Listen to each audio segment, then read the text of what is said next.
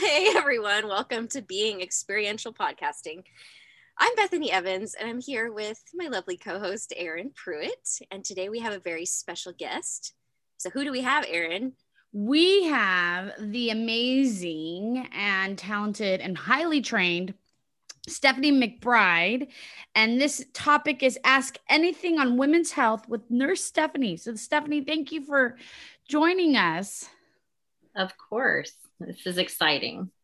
And Stephanie, well, as she starts answering questions, you'll see what a badass this woman is. So she has what she runs multiple programs in hospitals. Which branch of the military were you in?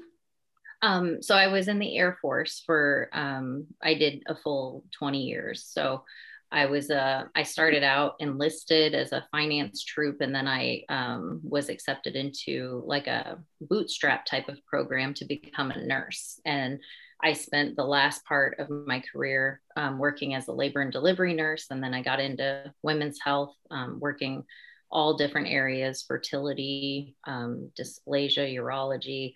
And then I ended up getting my women's health nurse practitioner degree. And I've been doing that ever since. So wow, you are. This is on, yeah, total. And then on top of having 3 children, right? Yeah, well, we have 4 girls. Yep. Cool. So my stepdaughter is about to be 16, and my oldest is about to be 14, and then 11 and 5. So wow, July's a big month in our house. So. That's awesome. So, and then also Stephanie carries an MSN, and you might have already said this, but I don't translate well. And WHNP and and the reason why we asked Stephanie on, I was trying to make sure I read my notes. The reason why we asked Stephanie on is because we had the Pussy Book Club, and one of the things that came out of it, we had several things that come out of it. One was like shame of the body. So we've been having people on talking about that. And then the other piece was like, really, what? Like health, wellness and health, and how do you have a healthy body, healthy pussy? So we were like, we need to get someone on who really like, this is what they study, this is what they know, and we can ask anything. And so we actually, Bethany and I had to really like edit down. If you could have seen how many questions we had, we were like, shit, that's going to be a long. Which goes to show you, like, I don't think that we're not educated on our bodies enough, I think, especially as women, right? And I think we're so complex, and I'm sure you'll speak to this, Stephanie, but I'm really curious, like to know the most common questions you get asked, right, from women specifically, and maybe your experience with how little we actually know about our bodies. Right. Well, and I think so, so first of all, hands down, like our bodies are an amazing creation.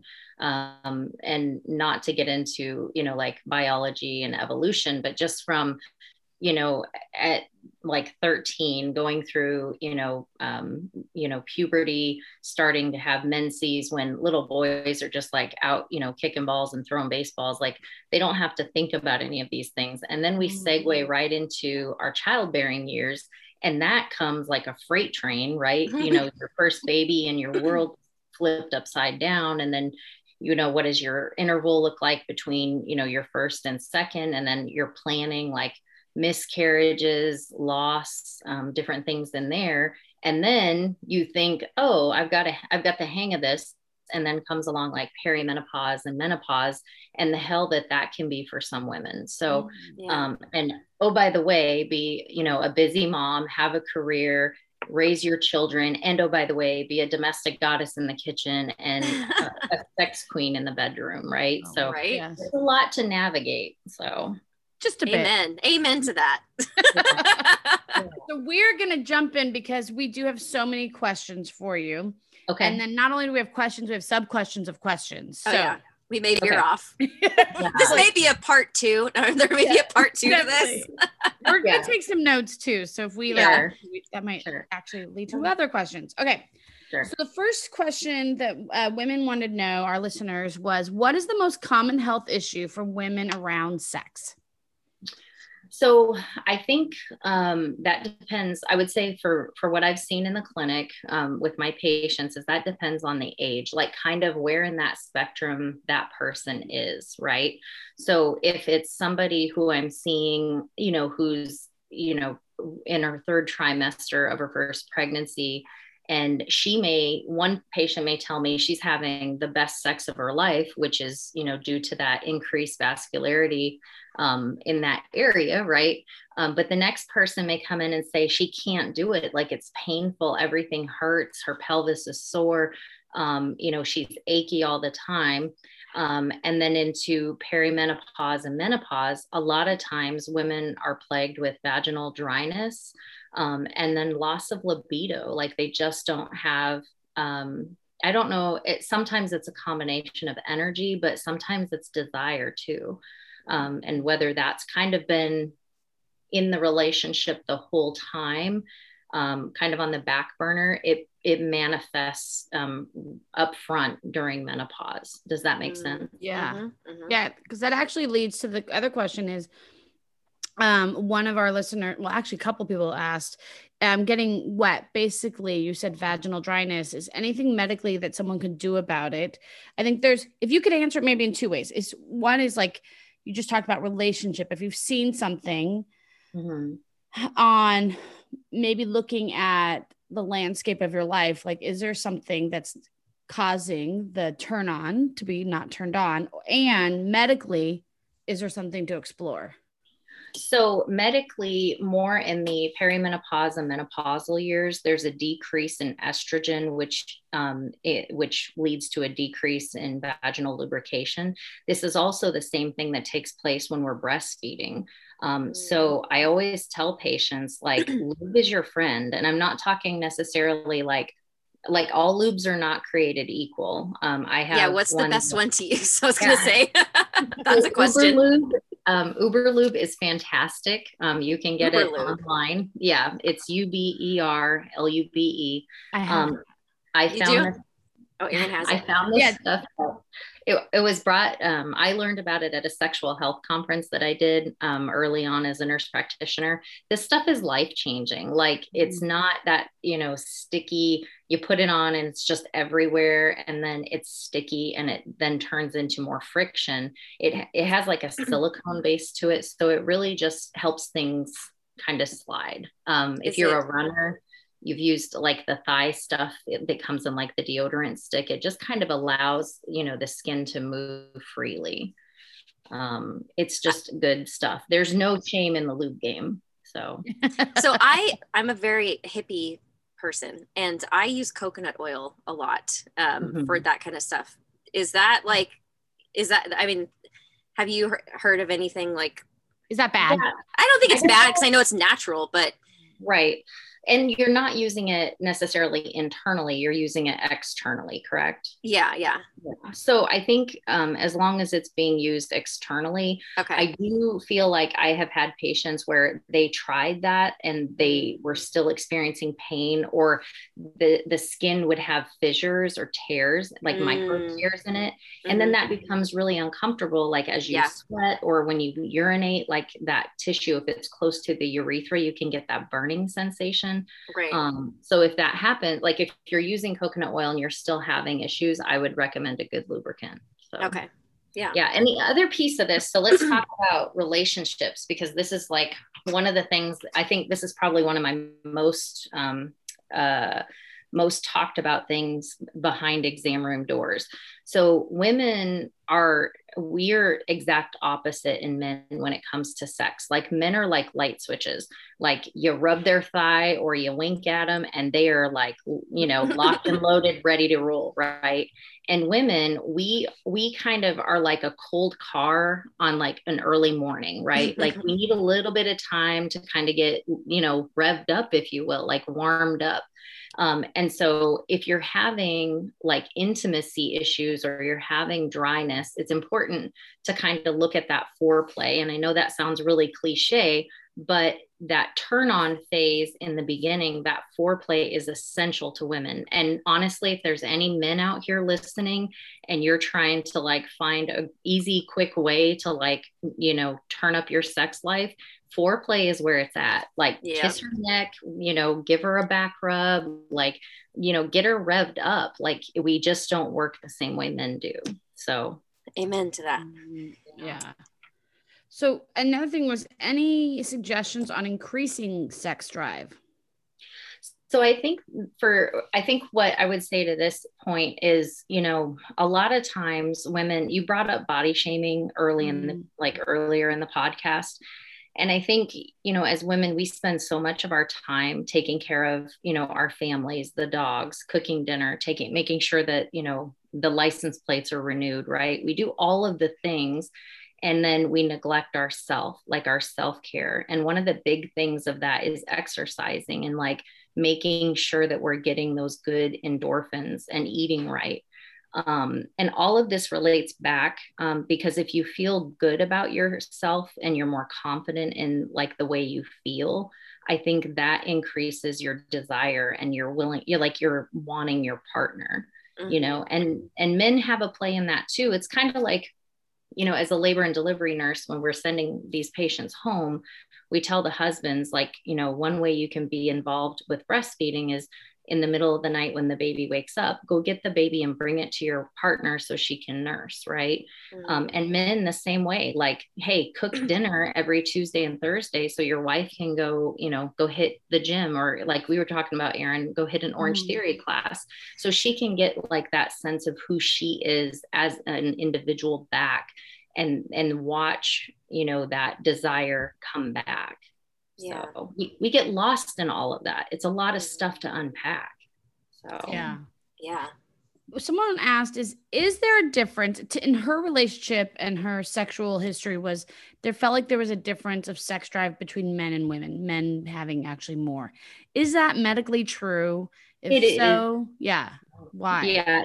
Well, because men are testosterone driven, like from a, you know, from a sexual hormone standpoint, you know, men, you know, men have like testosterone levels, you know, in the 700s, right? And women, ours are somewhere, you know, 15 to I think 40 maybe would be the top end.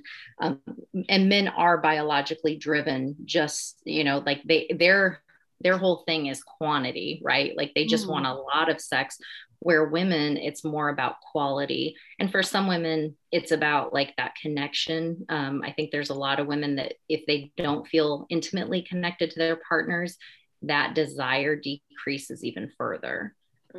So, but there is definitely biology there. So, yeah, but I think that speaks to a point of like women are more emotionally driven, and it like we want to feel emotionally connected, and that actually turns us more on than just physical, whereas men are a little bit more physical. Like you said, you could just touch them and they're ready to go. Then I just listened to another podcast, and she's an instructor, I think at Harvard, and she was saying like men just have this biological urge to release, and women, we're not necessarily like that. Like even our orgasms are different. Like women typically have longer orgasms, and men, it's like, boom, it's over, you know, it's very quick. So, right. But again, it's that testosterone difference between the two genders. Interesting. All right, we're moving topics. So, can you break down, someone asked if you could break down miscarriages, why they happen, what in your experience has them not be talked about as much as they happen? Like they're so common, but as a society, one of our listeners felt like, and I think this is pretty common, that it's not talked about, and why, both biologically, and then why is there like, it's just kind of silenced in our society that you've seen? Yeah, it is very common. It's very, very common. It's unfortunately, there's a lot of genetics in the early embryonic period that, you know, it takes place, and we don't really know what causes a good amount of these miscarriages. What I would say to anybody out there who has either been diagnosed with PCOS, polycystic ovarian syndrome, That, that is, I have that. Clinically, that's the number one culprit for me when I see miscarriages in those patients. And so here's the thing. If you're a PCOSer and you come into my clinic and you're telling me, I really want to get pregnant, I've been trying for a year, it's not happening. What I need you to do is drop some LBs. And when I say LBs, I don't mean like I need you to go lose 40 pounds. Really, most women can conceive if they lose 5 to 10% of their body weight. And women with PCOS aren't always super obese. It's a lot of it is diet and that insulin resistance that is in their bodies. So if you begin to exercise and you follow like a keto diet or a low carb diet, like a diabetic diet, they will conceive. And the problem is if you conceive that way, you need to continue that lifestyle so that hormonally your body continues to do the right thing hormonally. If you get pregnant and then you stop exercising, or you start eating, cold cereal for every meal, your body's going to go back to the way it was before you did those changes, and you're going to lose the baby. So it's a progesterone issue, and it's very common. So PCOS, what causes it? It's diet or like it's genetic or? I don't know that the genetic piece is a big part of it. I think it's more diet and lifestyle. And really what it is your ovaries produce just a bunch of follicles, and none of them ever really, like, it's almost like a race with your ovaries every month, right? So your body is producing follicles, and the biggest one is the one that you ovulate, right? That's the egg that's released from your ovary. And in PCOSers, we create a bunch of follicles, but there's never really a clear winner. It's like a tie. Does that make sense? So that's where the issues with fertility come into play. Interesting. That's actually more, given I'm assuming I might still have it. If I had it, is it a lifetime thing that you have? It depends. If you change your ways, right? If you get your body weight down to a normal BMI and you're exercising and you're eating right, a lot of times your symptoms can go away. Some women will end up needing like a medication called spirlactolone to decrease like hair growth, because some PCOSers will get like hirsutism, where they have really dark whiskery like hair growth on the sideburns, their chin, or even like a mustache on their back sometimes, or around their nipple. Yeah. Holy heck.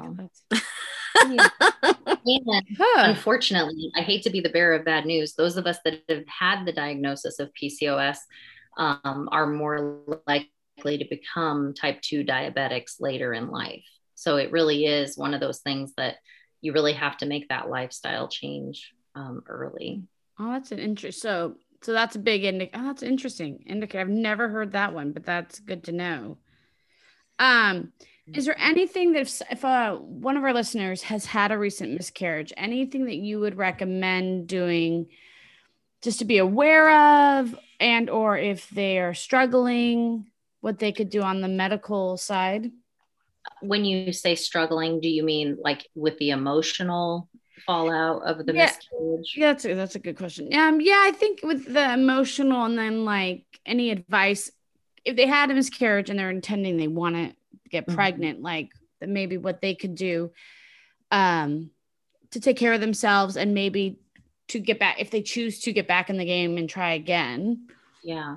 So I think it's one of the things that I always, these are hard conversations, right? To call somebody and tell them, that your hormone levels are telling me that you're having a miscarriage. But one of the things that I caution patients is, anxiety or stressing about getting pregnant is not going to help you get pregnant. So really kind of going back to that self-care thing, like making sure that emotionally, like you talk to a friend, or you talk to your, if you're close with your mom, and making sure that you give yourself a chance to digest what has just happened for you, because it's a lot. I've had 5 different miscarriages, And it's a lot to kind of digest, and it's hard to not feel like, what is wrong with me, or what am I doing wrong? And a lot of it isn't anything purposeful. A lot of it is just, like I said, those genetic keys just don't fit right in the beginning. And if you're somebody who's trying to support somebody who's had a recent loss, it's not okay to say things like, oh, you're young, you've got time, or, well, it's better that it happened early rather than later. Like, that's not really what they want to hear when they're reeling and they're going through this. So you really have to get your mind in a good place and be ready to try again. So, but I also understand, working in the fertility world, that hell hath no fury like a woman who wants to be pregnant. So it's very true. Yeah. Okay, so we're going to do rapid fire femstration questions. Okay. All right. So can you rank the different femstration tools that you would recommend, or anything that you're concerned about? So we've got tampons, Diva Cup, pads, and I think it was so what would you, if you were to suggest, or what would you suggest for maybe body types or age? Age, yeah. So this is a very personal, choice. And I think it's all about how comfortable you are with your body. And I'm in the throes of this right now in my house. Like my 14-year-old, clearly she's been having a cycle for a while, and she plays sports. And so we had to introduce things like tampons, and she's tried the cup. And I think for her, navigating the cup was a little bit harder.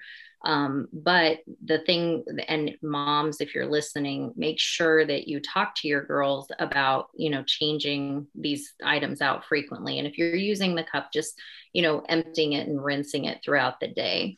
Because there are infections that you can get if they're left in too long. And we don't want anything bad to happen. And then, tampons, like when you're like age wise, like as far as teens, it's all about the maturity level of the patient, as well as like lifestyle. Culturally, there are some implications there too. Middle Eastern cultures and the broken hymen thing, they may not be willing to use a tampon. So then in that case, you'd want to talk to them about frequency of changing their pads. But yeah, it's really a personal decision. I do think the Diva Cups are amazing. I like that they are low impact on the environment. And I also like that they kind of give you that freedom that, you can go about your day and be as active as you'd like, and you're not tied to necessarily having to change it or leaking through. There's also those underwear, and I don't have any personal experience with these, but those underwear that, they're kind of like a built-in pad. Yeah, I use those. I love them. Yeah. I love them. Yeah. Yeah. So, and I'm not sure as far as like, are they as good as like a Diva Cup when it comes to like saturating, or with a Diva, with a cup? Because that's what I started. I did that before I got the period panties. I would leak, actually. Like it would depend on, and I don't know if it's just like the shape, the size of, it depends on the size of the cup, right? And I think also your uterus and all of that, the size of your opening and whatnot. So I would actually leak sometimes if it wasn't positioned right. And then I just got to the point where I didn't want anything up there when I was bleeding, and I just would prefer to have it, it can be caught by something. And then again, I like to be environmentally conscious. So I was like, the period panties, it's an investment. They're a little bit expensive, but what you're saving, right, with the environment, and then also like money you're spending every month too, it adds up and it becomes worth it.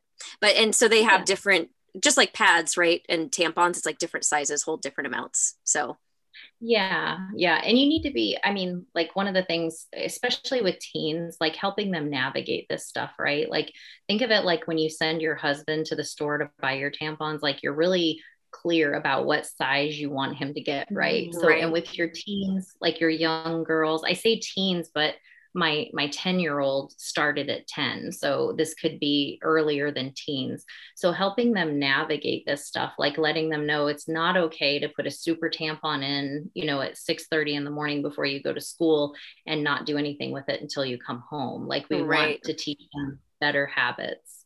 Right, because there's what's it called? It's like toxic shock syndrome or something like that can be developed because of that. Yeah. That's what I always used to read, and I'm like, I was terrified of doing it, so I'd like change my tampons all the time. Yeah.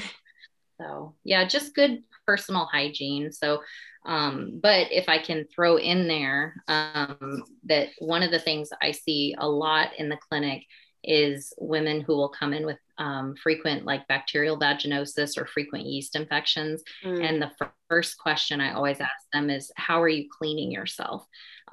So douching is no bueno. Like, I will forever have a job because people will not listen when I say no woman needs to invert like pee or summer in her vagina, right? Like, you need just water and, you know, maybe a light soap, nothing scented.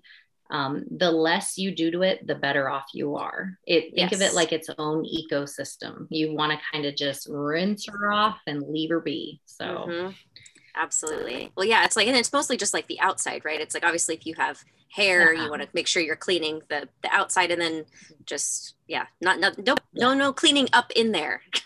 Nothing up in there. Less is more here, ladies. Just less is more. Like spreading things apart to make sure, you know, the old little pieces of toilet paper or whatever, you know, if you sweated through the day, but you don't need to scrub her. She doesn't need a ton of soap. Less is more. I had a client who used because she said that she had like she's like, look, I was just nervous about smelling, and she had like a vaginal wipe, but just exterior that made her feel less whatever. I mean, I think as long as they're not scented, and we use baby wipes here in my house, and I teach I taught my girls that, you know, especially when you're on your cycle, in order to kind of keep things a little bit cleaner. And baby wipes, you know, we all have our personal preference on those too. We like Huggies, or we like Pampers, or the Costco brand, whatever. I mean, and we use them all the time here. You know, so it's not, I think wipes are fine. It's a good in between. So, okay. And I think for my teen, you know, it gives her a little bit more confidence at school, to know that she can wipe and feel cleaner too. So, yeah. And then how often do you have women like come to you about like smell, or, you know, like, so obviously if there's a smell that's off, that usually means something is happening internally or something you need to address. Yeah. So a couple of different causes of, you know, bacterial vaginosis can happen if you if you're having multiple partners, whether you know you are or you don't know you are. And I say that kind of lightheartedly, but a lot of the times when I see patients back for the, you know, second, third visit, and they have BV again, but it's been 2-3 weeks in between. Either we didn't clean up the infection the first time, so we can try a different medication, or I will kind of broach this situation like, okay, so you are in a relationship and you only have one partner. Are you sure that partner isn't having additional partners? Because boys are kind of gross that way, right? Like, I don't know. So you can definitely get it that way. Sex toys are another way of, you know, making sure that you're cleaning those appropriately, and everybody needs a good vibe. So just make sure you're taking care of it. I love it. Yeah. Okay. I have a question. My daughter sent was, how the hell do you keep a pad to stay in place? Man, like, do you think she'll know this? I'm like, I will ask. You don't. You get period panties. I would roll the dice on the period panties there. Yeah. If there's an uncomfortableness with, you know, introducing tampons, you know, you could definitely try the period panties. Pads are painful. I don't know. When my oldest was like, you know, I'm having problems keeping them. She plays softball, and she's like, I keep leaking through. Oh yeah. Sliding all over.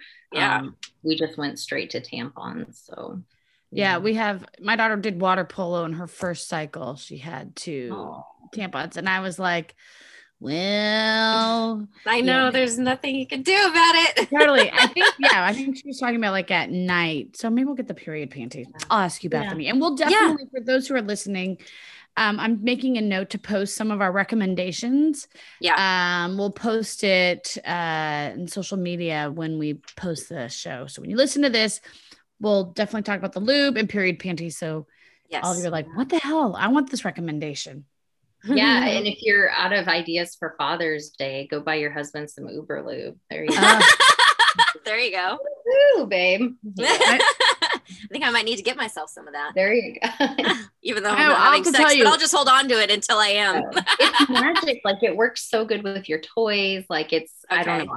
We use it every time. Like it's habit now. Did you say, is it water-based or you said it's silicone-based? It's silicone-based. Okay. Yeah. But it's, I've never had any patient come back and tell me they've had any sort of irritation or problems with it. That's always like my fear of like with anything around there, you know, like around my pussy is like around there, like no matter what it is, if a guy's like talking about, you know, I'm always like, are your hands clean? Yeah. Fair question, right? Fair question. Yeah. I'm like, when was the last time you washed your hands? So I think about that stuff about it getting irritated because it's so like yeast infections and like things are there. It's really uncomfortable, guys. It sucks. Yeah. So and then you try to find a same day appointment to get in to talk to somebody for some medicine for yeast infection, right? Yeah. No, you're having to go to the store and buy over the counter stuff, and it's embarrassing. And I remember when I was younger, when I was in my 20s, like early 20s, and I would have to go because I had a yeast infection. I'd go to like a store that I knew I wouldn't like run into anybody. And buy something and I remember telling my doctor when I was younger and I was like, listen, and it was like the third time I was like, listen, because I had jaw surgery and so I was on medication, something was causing it. And I was like, this is not a new rodeo. Just because I think it was in college. I was like, just call the freaking thing in. Like, I don't need to come in. You and I both know I know what I have. Right. Just tell me give me the drugs. Yeah. And there is some merit behind that. Anytime you're prescribed an antibiotic, if you're somebody who's sensitive or prone to yeast infections, just ask for the diflucan. The other thing, though, that I maybe should mention is if you're somebody who's plagued with recurrent yeast infections, you really want to have your hemoglobin A1C drawn and looked at to make sure that you don't have some underlying like pre-diabetes or type 2 diabetes issues going on.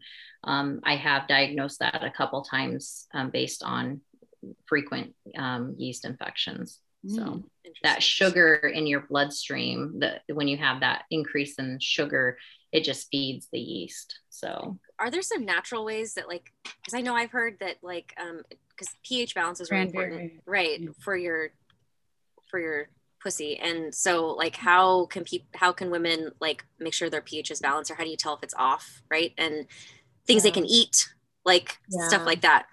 Yogurt is always a good thing. Like, and when I say yogurt, I'm not talking like the high sugar, heavy carb yogurt. But I think I do a lot of the light and fit. My mother-in-law swears by Activia.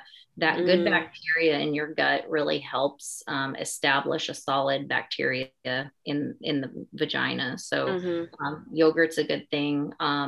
I'm trying to think what other homeopathic. I think avoiding things that are scented, a lot of chemical type things like we talked about earlier, the soaps and things, and douching, for the love. Just stop it, ladies. Stop it.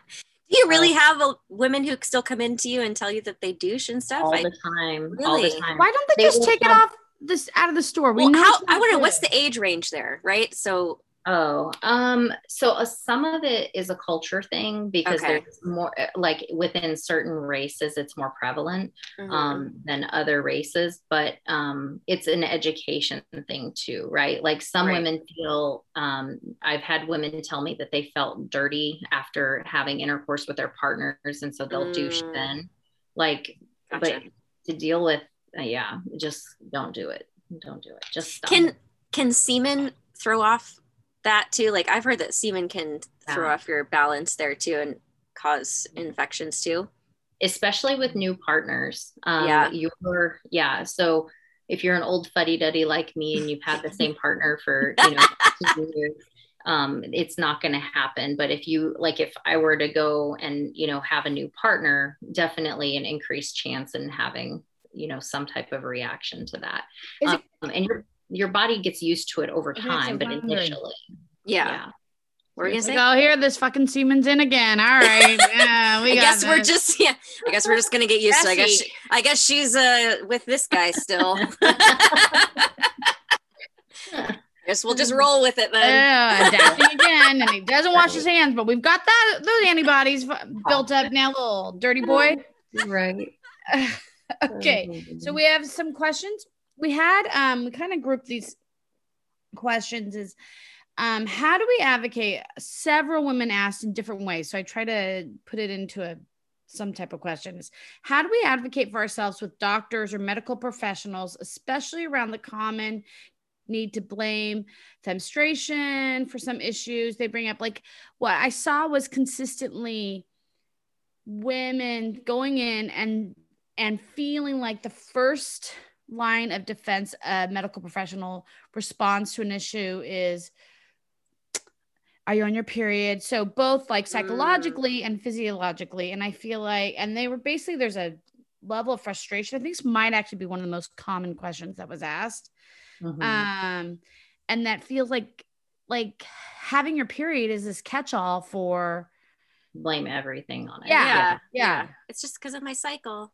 Right. So remember, a lot of times I think we lose sight of, or we don't think of it this way, but your healthcare is a business, right? So, and in the same way, I would tell you, no two nurse practitioners are created equal. No two physicians are created equal. And so if you feel that way, like if, you go see Dr. A and you feel like he blew it off and just blamed it on your period, you need to go shop around, talk to people. Word of mouth is huge. Patients know where they feel taken care of. And I think sometimes you just have to kind of, I don't want to say bounce around a little bit, but you have to find somebody that you feel like they hear you. Well, you go shopping for it, right? Like I think we forget that sometimes we don't have to just be stuck with the one provider, like healthcare provider or dentist or whatever, like that we get the first one we see, right? If we don't feel comfortable with that person, we feel like they don't have good bedside manner, then go find someone else. Right. And you may find too, like a lot of times women, and I, from the outside looking in, and somebody who moves, all the time, having been in the military, I've, met and established care with many different providers, but a lot of times what I saw with my patients is like, they will just go to the same OBGYN that their mom went to when the mom delivered her. And it may not necessarily be the same fit. And then, there's newer evidence-based information out there. Is that provider staying current? And then, also consider, your nurse practitioners, your midwives, and your physician assistants.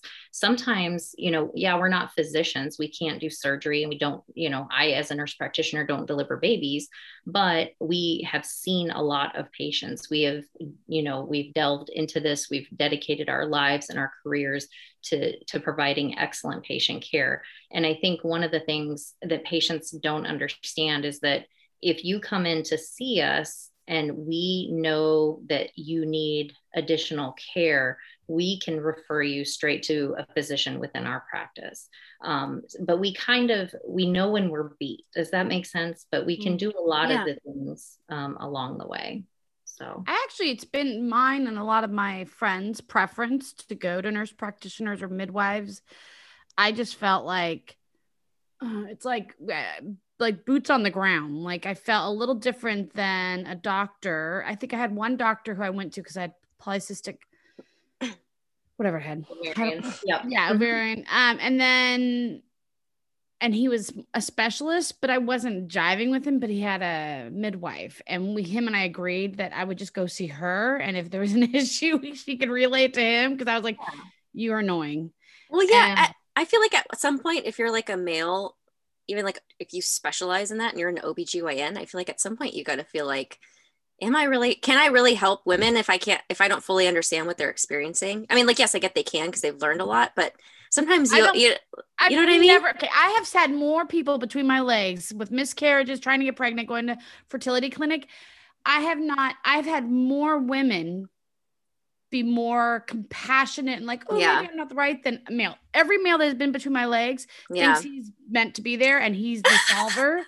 And I probably have like, I don't know, like 5 or 6 male doctors. Yeah. And so being someone, I just prefer women. I feel like. Right. That's what I'm saying. I would too. Yeah.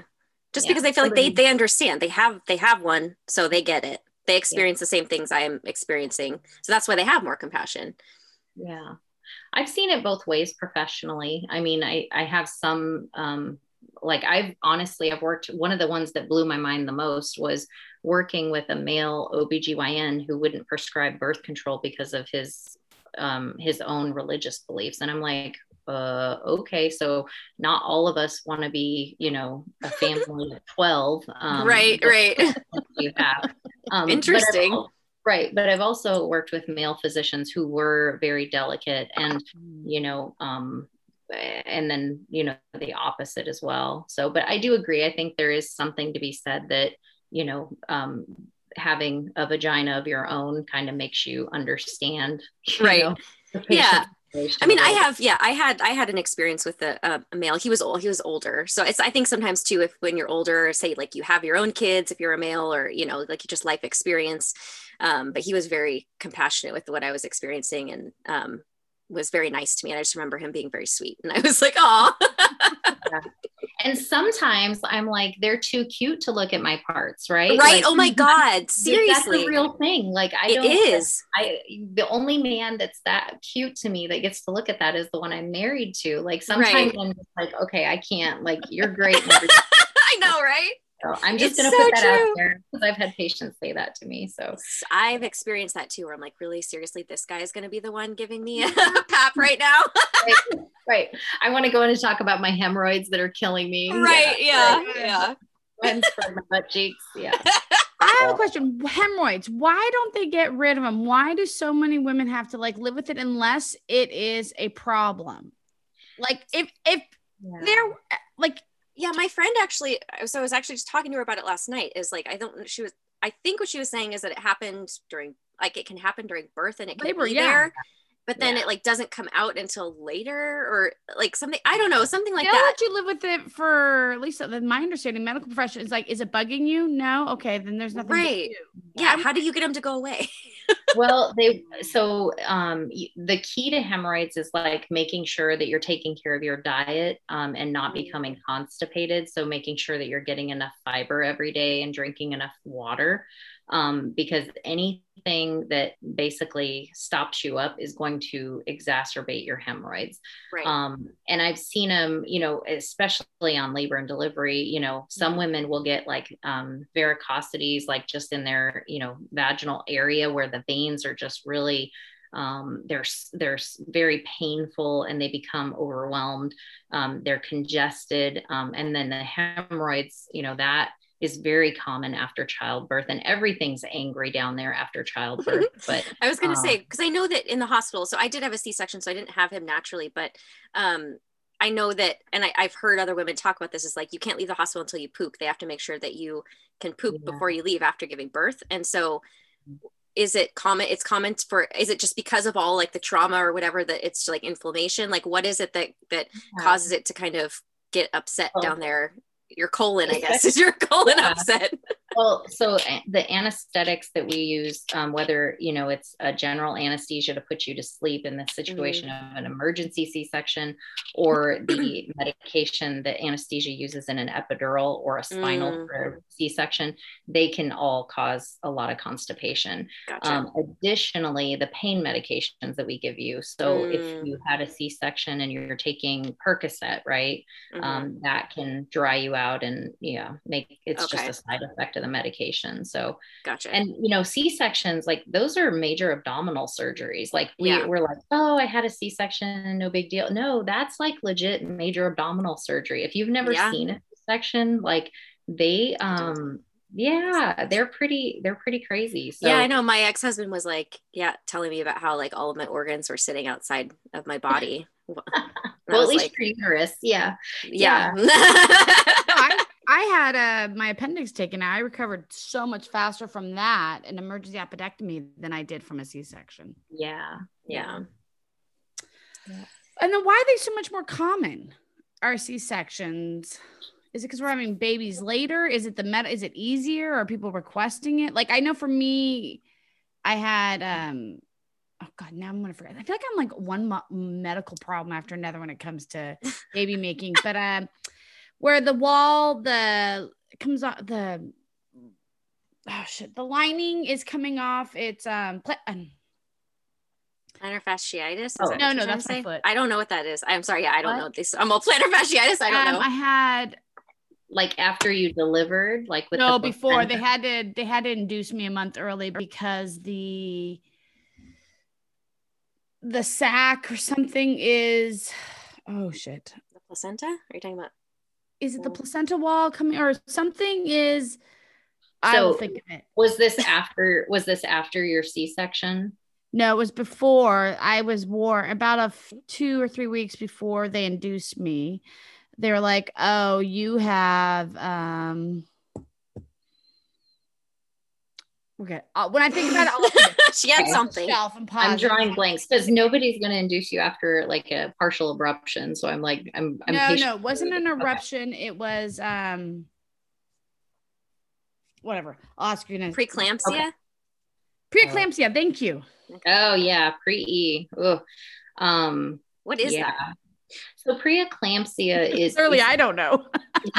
so it's honestly, it's one of my biggest projects right now at the facility I work at. There is a huge push in the United States to really increase our level of awareness and our time to treat for preeclampsia. So preeclampsia is a disorder of the vessels, and basically the patient will present with very high blood pressure. So anything 160 systolic or 110 diastolic or higher. And a lot of times this can happen. So ladies, listen, because this can happen while you're pregnant. This can happen while you're in labor. And this can happen up to 6 weeks after you go home.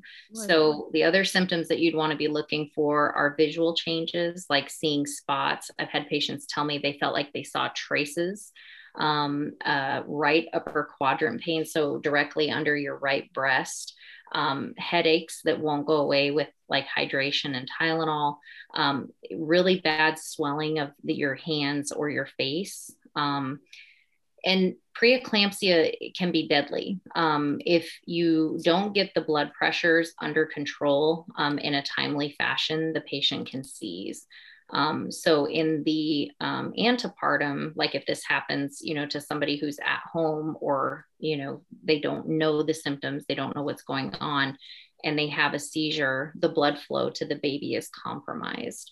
Mm-hmm. And so it's really, it's one of the number one killers of women in the United States right now. And so part of this is, patient education, teaching everybody about the signs and symptoms of it, but also in the medical community recognizing that, yes, this person's in pain. And so we would expect her blood pressure to be a little bit more elevated. But is there something else going on that we're missing? Because you really want to treat it and get those blood pressures down as soon as possible. And we do a battery of labs to confirm the diagnosis, but it's changed a little bit in the last decade. We don't necessarily wait for confirmatory labs before we treat. So. And is this more common, just like, again, like with other things? Is it lifestyle, diet? Is it genetic? Like what? Are some women more apt to have it than others? Yeah. So your first time moms, so women that are either really young, like our teenage moms, they're more likely to have it, as well as our advanced maternal age. So anybody over 35. And then typically if you have it in one pregnancy, we're really cautious with any subsequent pregnancies. We would have a low threshold for any type of blood pressure issues. And then if you have preeclampsia, it is good practice to have an induction around the 37th week of pregnancy. So it just depends on the patient, what their labs look like, and, you know, if they're having any of those symptoms. Okay. Is there something, because I'm definitely steeped in reading, especially with all Black Lives Matter, I'm currently reading Cass, which is an amazing book. But one of the things that I've read is that we actually have, with African-American women, there's a higher death rate. There's basically an increase in death to the mother and to the child, or medical issues. Is this, when you started talking about preeclampsia, I was like, is this related? Is it, do you have any insight on that? Because I remember just being so surprised that there was a difference based on skin color. Absolutely. Yeah. And there is a difference. And this is one of the, like, if I told you what my pet project was, this is it. So African-American women, regardless of education level, regardless of income, regardless of access to healthcare, regardless of socioeconomics, any type of socioeconomic situation, are 4 times more likely to die on a labor and delivery unit than their white counterparts. Yeah. So here's the deal. So they're more likely to have preterm labor, right? And I've been studying this since back in like 2008. This has been, like I said, one of the things that I really find disturbing in my business, if you will.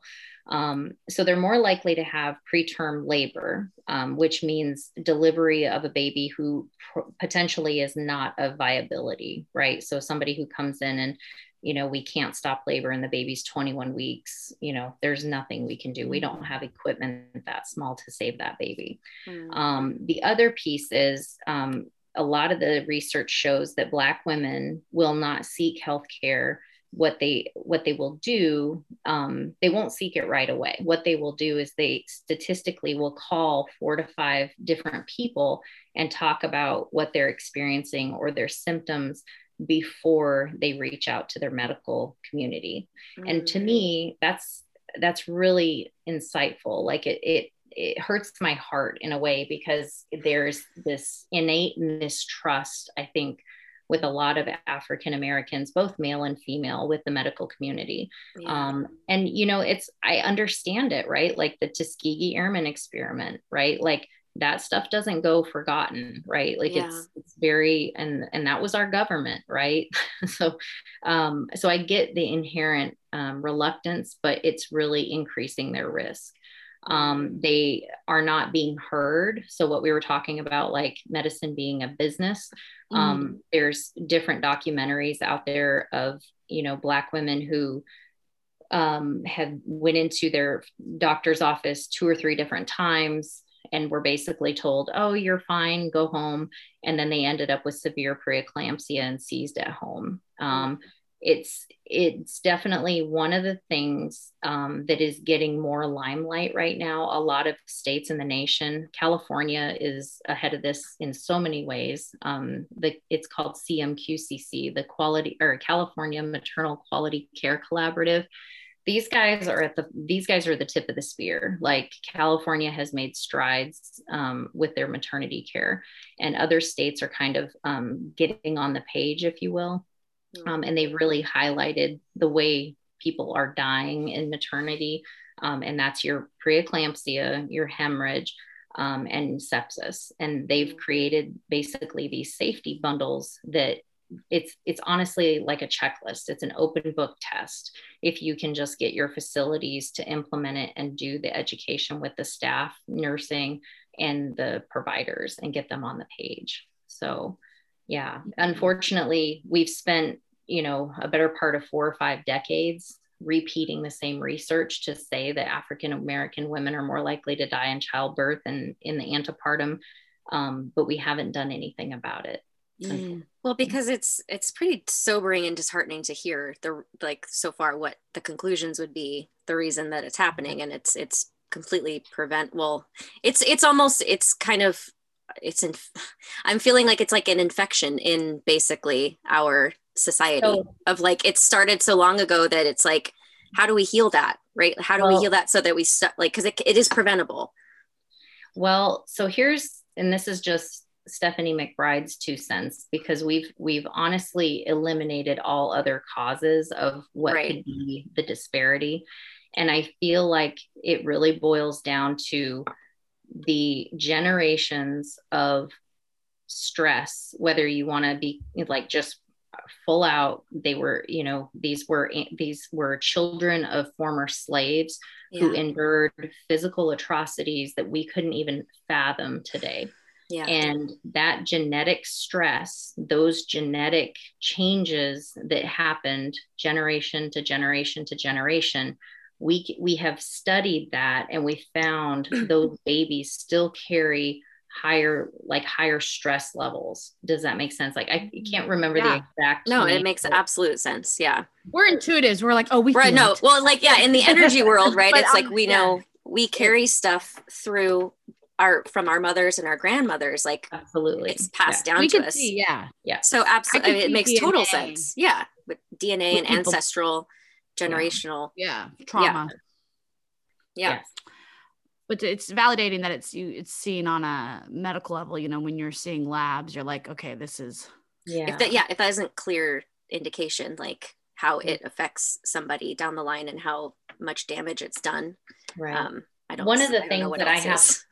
Yeah. One of the things that I professionally struggle with is, our minority populations that live in rural areas, like, are they really being heard? What kind of access do they have? Or are they dealing, I'm going to use your example, Bethany, of, the really old, white OBGYN who's the only one in town who hasn't read, a medical research article in the last 20 years. Yeah. So that's the part that is really hard for me, but I have to have hope that as providers, we become acutely aware of this. And if anything, we err on the side of caution every time. Yeah. And again, that goes back to, I think, just trusting, for like teaching women or just people in general to trust their own bodies and what they're experiencing. And if you're not getting support from where you're going to get that support, and they don't believe you, but something else is happening, it's like, go find someone else who will believe you and listen to you. Absolutely. Yeah.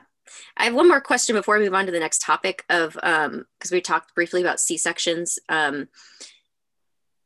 C-sections, can you give birth naturally after having a C-section? Because I know that a lot of doctors don't, like, once you have a C-section, it's like if you have children after that, you have to have a C-section again for every child. Like, what have you seen basically there? So there's, we call it, so the first time that you attempt to have a vaginal delivery after a C-section, we call it a trial of labor after a C-section. And honestly, it really depends on the reason for your initial C-section. Like if you had, if your baby's heart rate was down and it was an emergency situation, we had to get the baby out.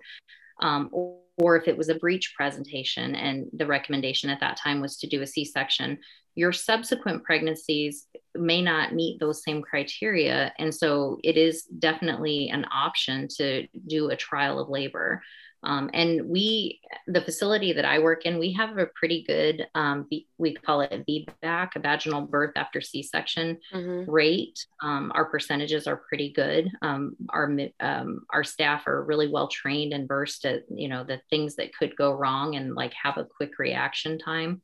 I would say that you are just naturally at a higher risk of things like a uterine rupture, which is when that C-section scar in the uterus, it basically opens back up. And so you can have a lot of bleeding, and it's an emergent, dire situation. Okay. Yeah. So, here's the thing, like I want to say in California, there's a lot of facilities that do not allow that because it is, the risk is so much higher than just having another repeat C-section. So there are some facilities that will not do them.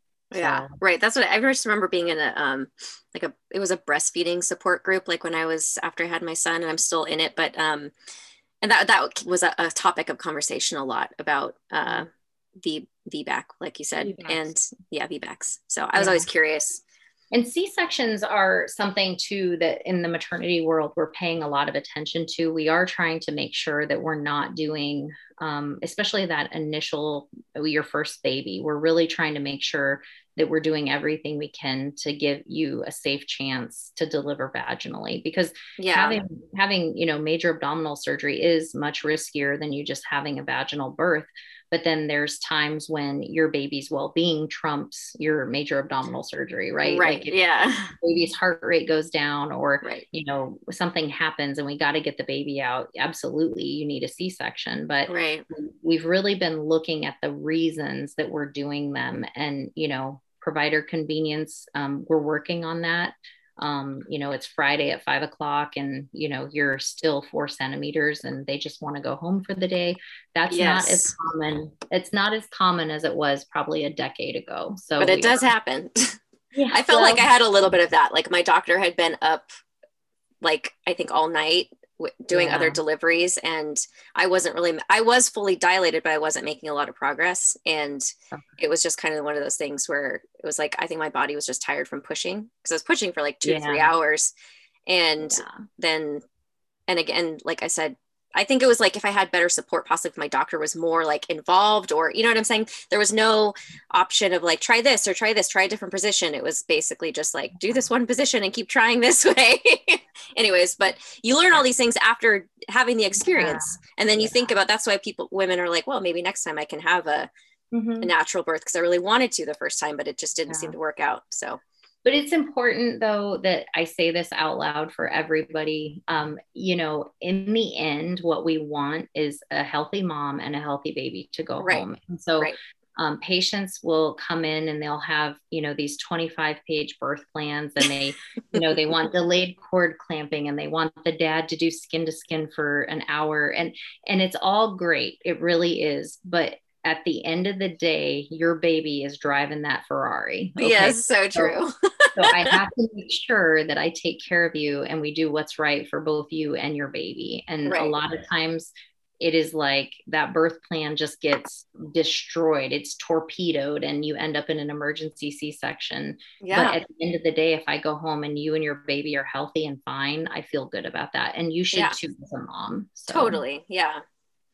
Because there is some PTSD, I think, for some people that have, especially an unexpected like C-section, like an emergency situation. I saw that a lot in clinic, where they were fearful that would happen again, and it wouldn't happen the way they wanted it to again. And that's very real. And again, taking the time to acknowledge that and letting that patient work through it is important. Yeah. But do you think it's just because they had expected it to go one way and they were so set on it going one way that that's why they kind of had the trauma? They're like, oh my God, I had no idea this could happen. And then, they just had like the opposite experience of what they imagined. Yeah, a lot of it is that. And then a lot of it is just the fear of the unknown, right? That fear cycle. The less I understand something, the more fearful I am of it when it happens. And then that increases my pain, anxiety. And then, oh, by the way, take this baby home, breastfeed it. You're exhausted. Now your belly, you have stitches or staples in your belly. So, just to name a few things. Yeah, just childbirth is fun. Oh, Lordy. I couldn't imagine working in any other department in the hospital, though. So this. I bet it's like, I think if I were to, I would too. Like that would be a fun area to. Yeah. Be in. No. Despite the trauma, she's like, no. Well, it's just because I work with children too, so like I did. So I'm like, I don't know. Yeah, but then again, I probably wouldn't work in a hospital. That'd be the first. I couldn't. Yeah. I don't know. No, I get it. It's a special type of person. So thank you, Stephanie. Because it's not me. Love it. I love it. All right. Okay. I think we're going to do a few more questions, but I don't even know if we're halfway through the questions we have. I know we have so many. So before I ask a couple more, Stephanie, can we get you back again to ask these other questions? Of course. Yes, of course. Thank you so much. And if you guys already knew what it took for all of us to get here to record this. Oh, holy hell. It was, and Stephanie is. We're afraid to ask her to come back again. Oh, you're totally fine. I love this because it's a great way to educate women about, their bodies, and it's nice to be able to reach such a broad forum, at once. So. Well, and I think it's not just about our bodies, but just our experiences of the thing, like normalizing all of these experiences that you don't necessarily talk about with people with like hemorrhoids or, douching or C-sections, all that stuff that we need to talk about it. So, yeah. I mean, okay, real quick. I don't understand how is douche, is there any if it's no reason to use it, why is it on the market? And I have to say, my little feminist brain goes, is it like there's money to be made? Like would it be happening to men if it was going to hurt them like it hurts women? No, absolutely. Because, and I'm just going to pick it Summer's Eve, right? Like they put the commercials on there, and then they've taught us that we're dirty and that, we shouldn't talk about it. And, it's all a play on those. I feel like they're former societal norms, if you will. Like, I think women are kind of like owning this, like, we're not, I don't know. We're not dirty. There's nothing wrong with this. Also, like more education. Like you said, it's a self-cleansing, or like it cleans itself. It's a self-cleaning oven. That's it. Yes. Yeah. It's biology. I mean, good gracious, cut us a break. Like, we've been through a lot. We've had to deal with this, like my 11-year-old, right? Like since she was 10, right? Like, come on. Seriously. That's when you really think about it, you forget how young we are when we start having to basically mature, quote unquote. Yeah, absolutely.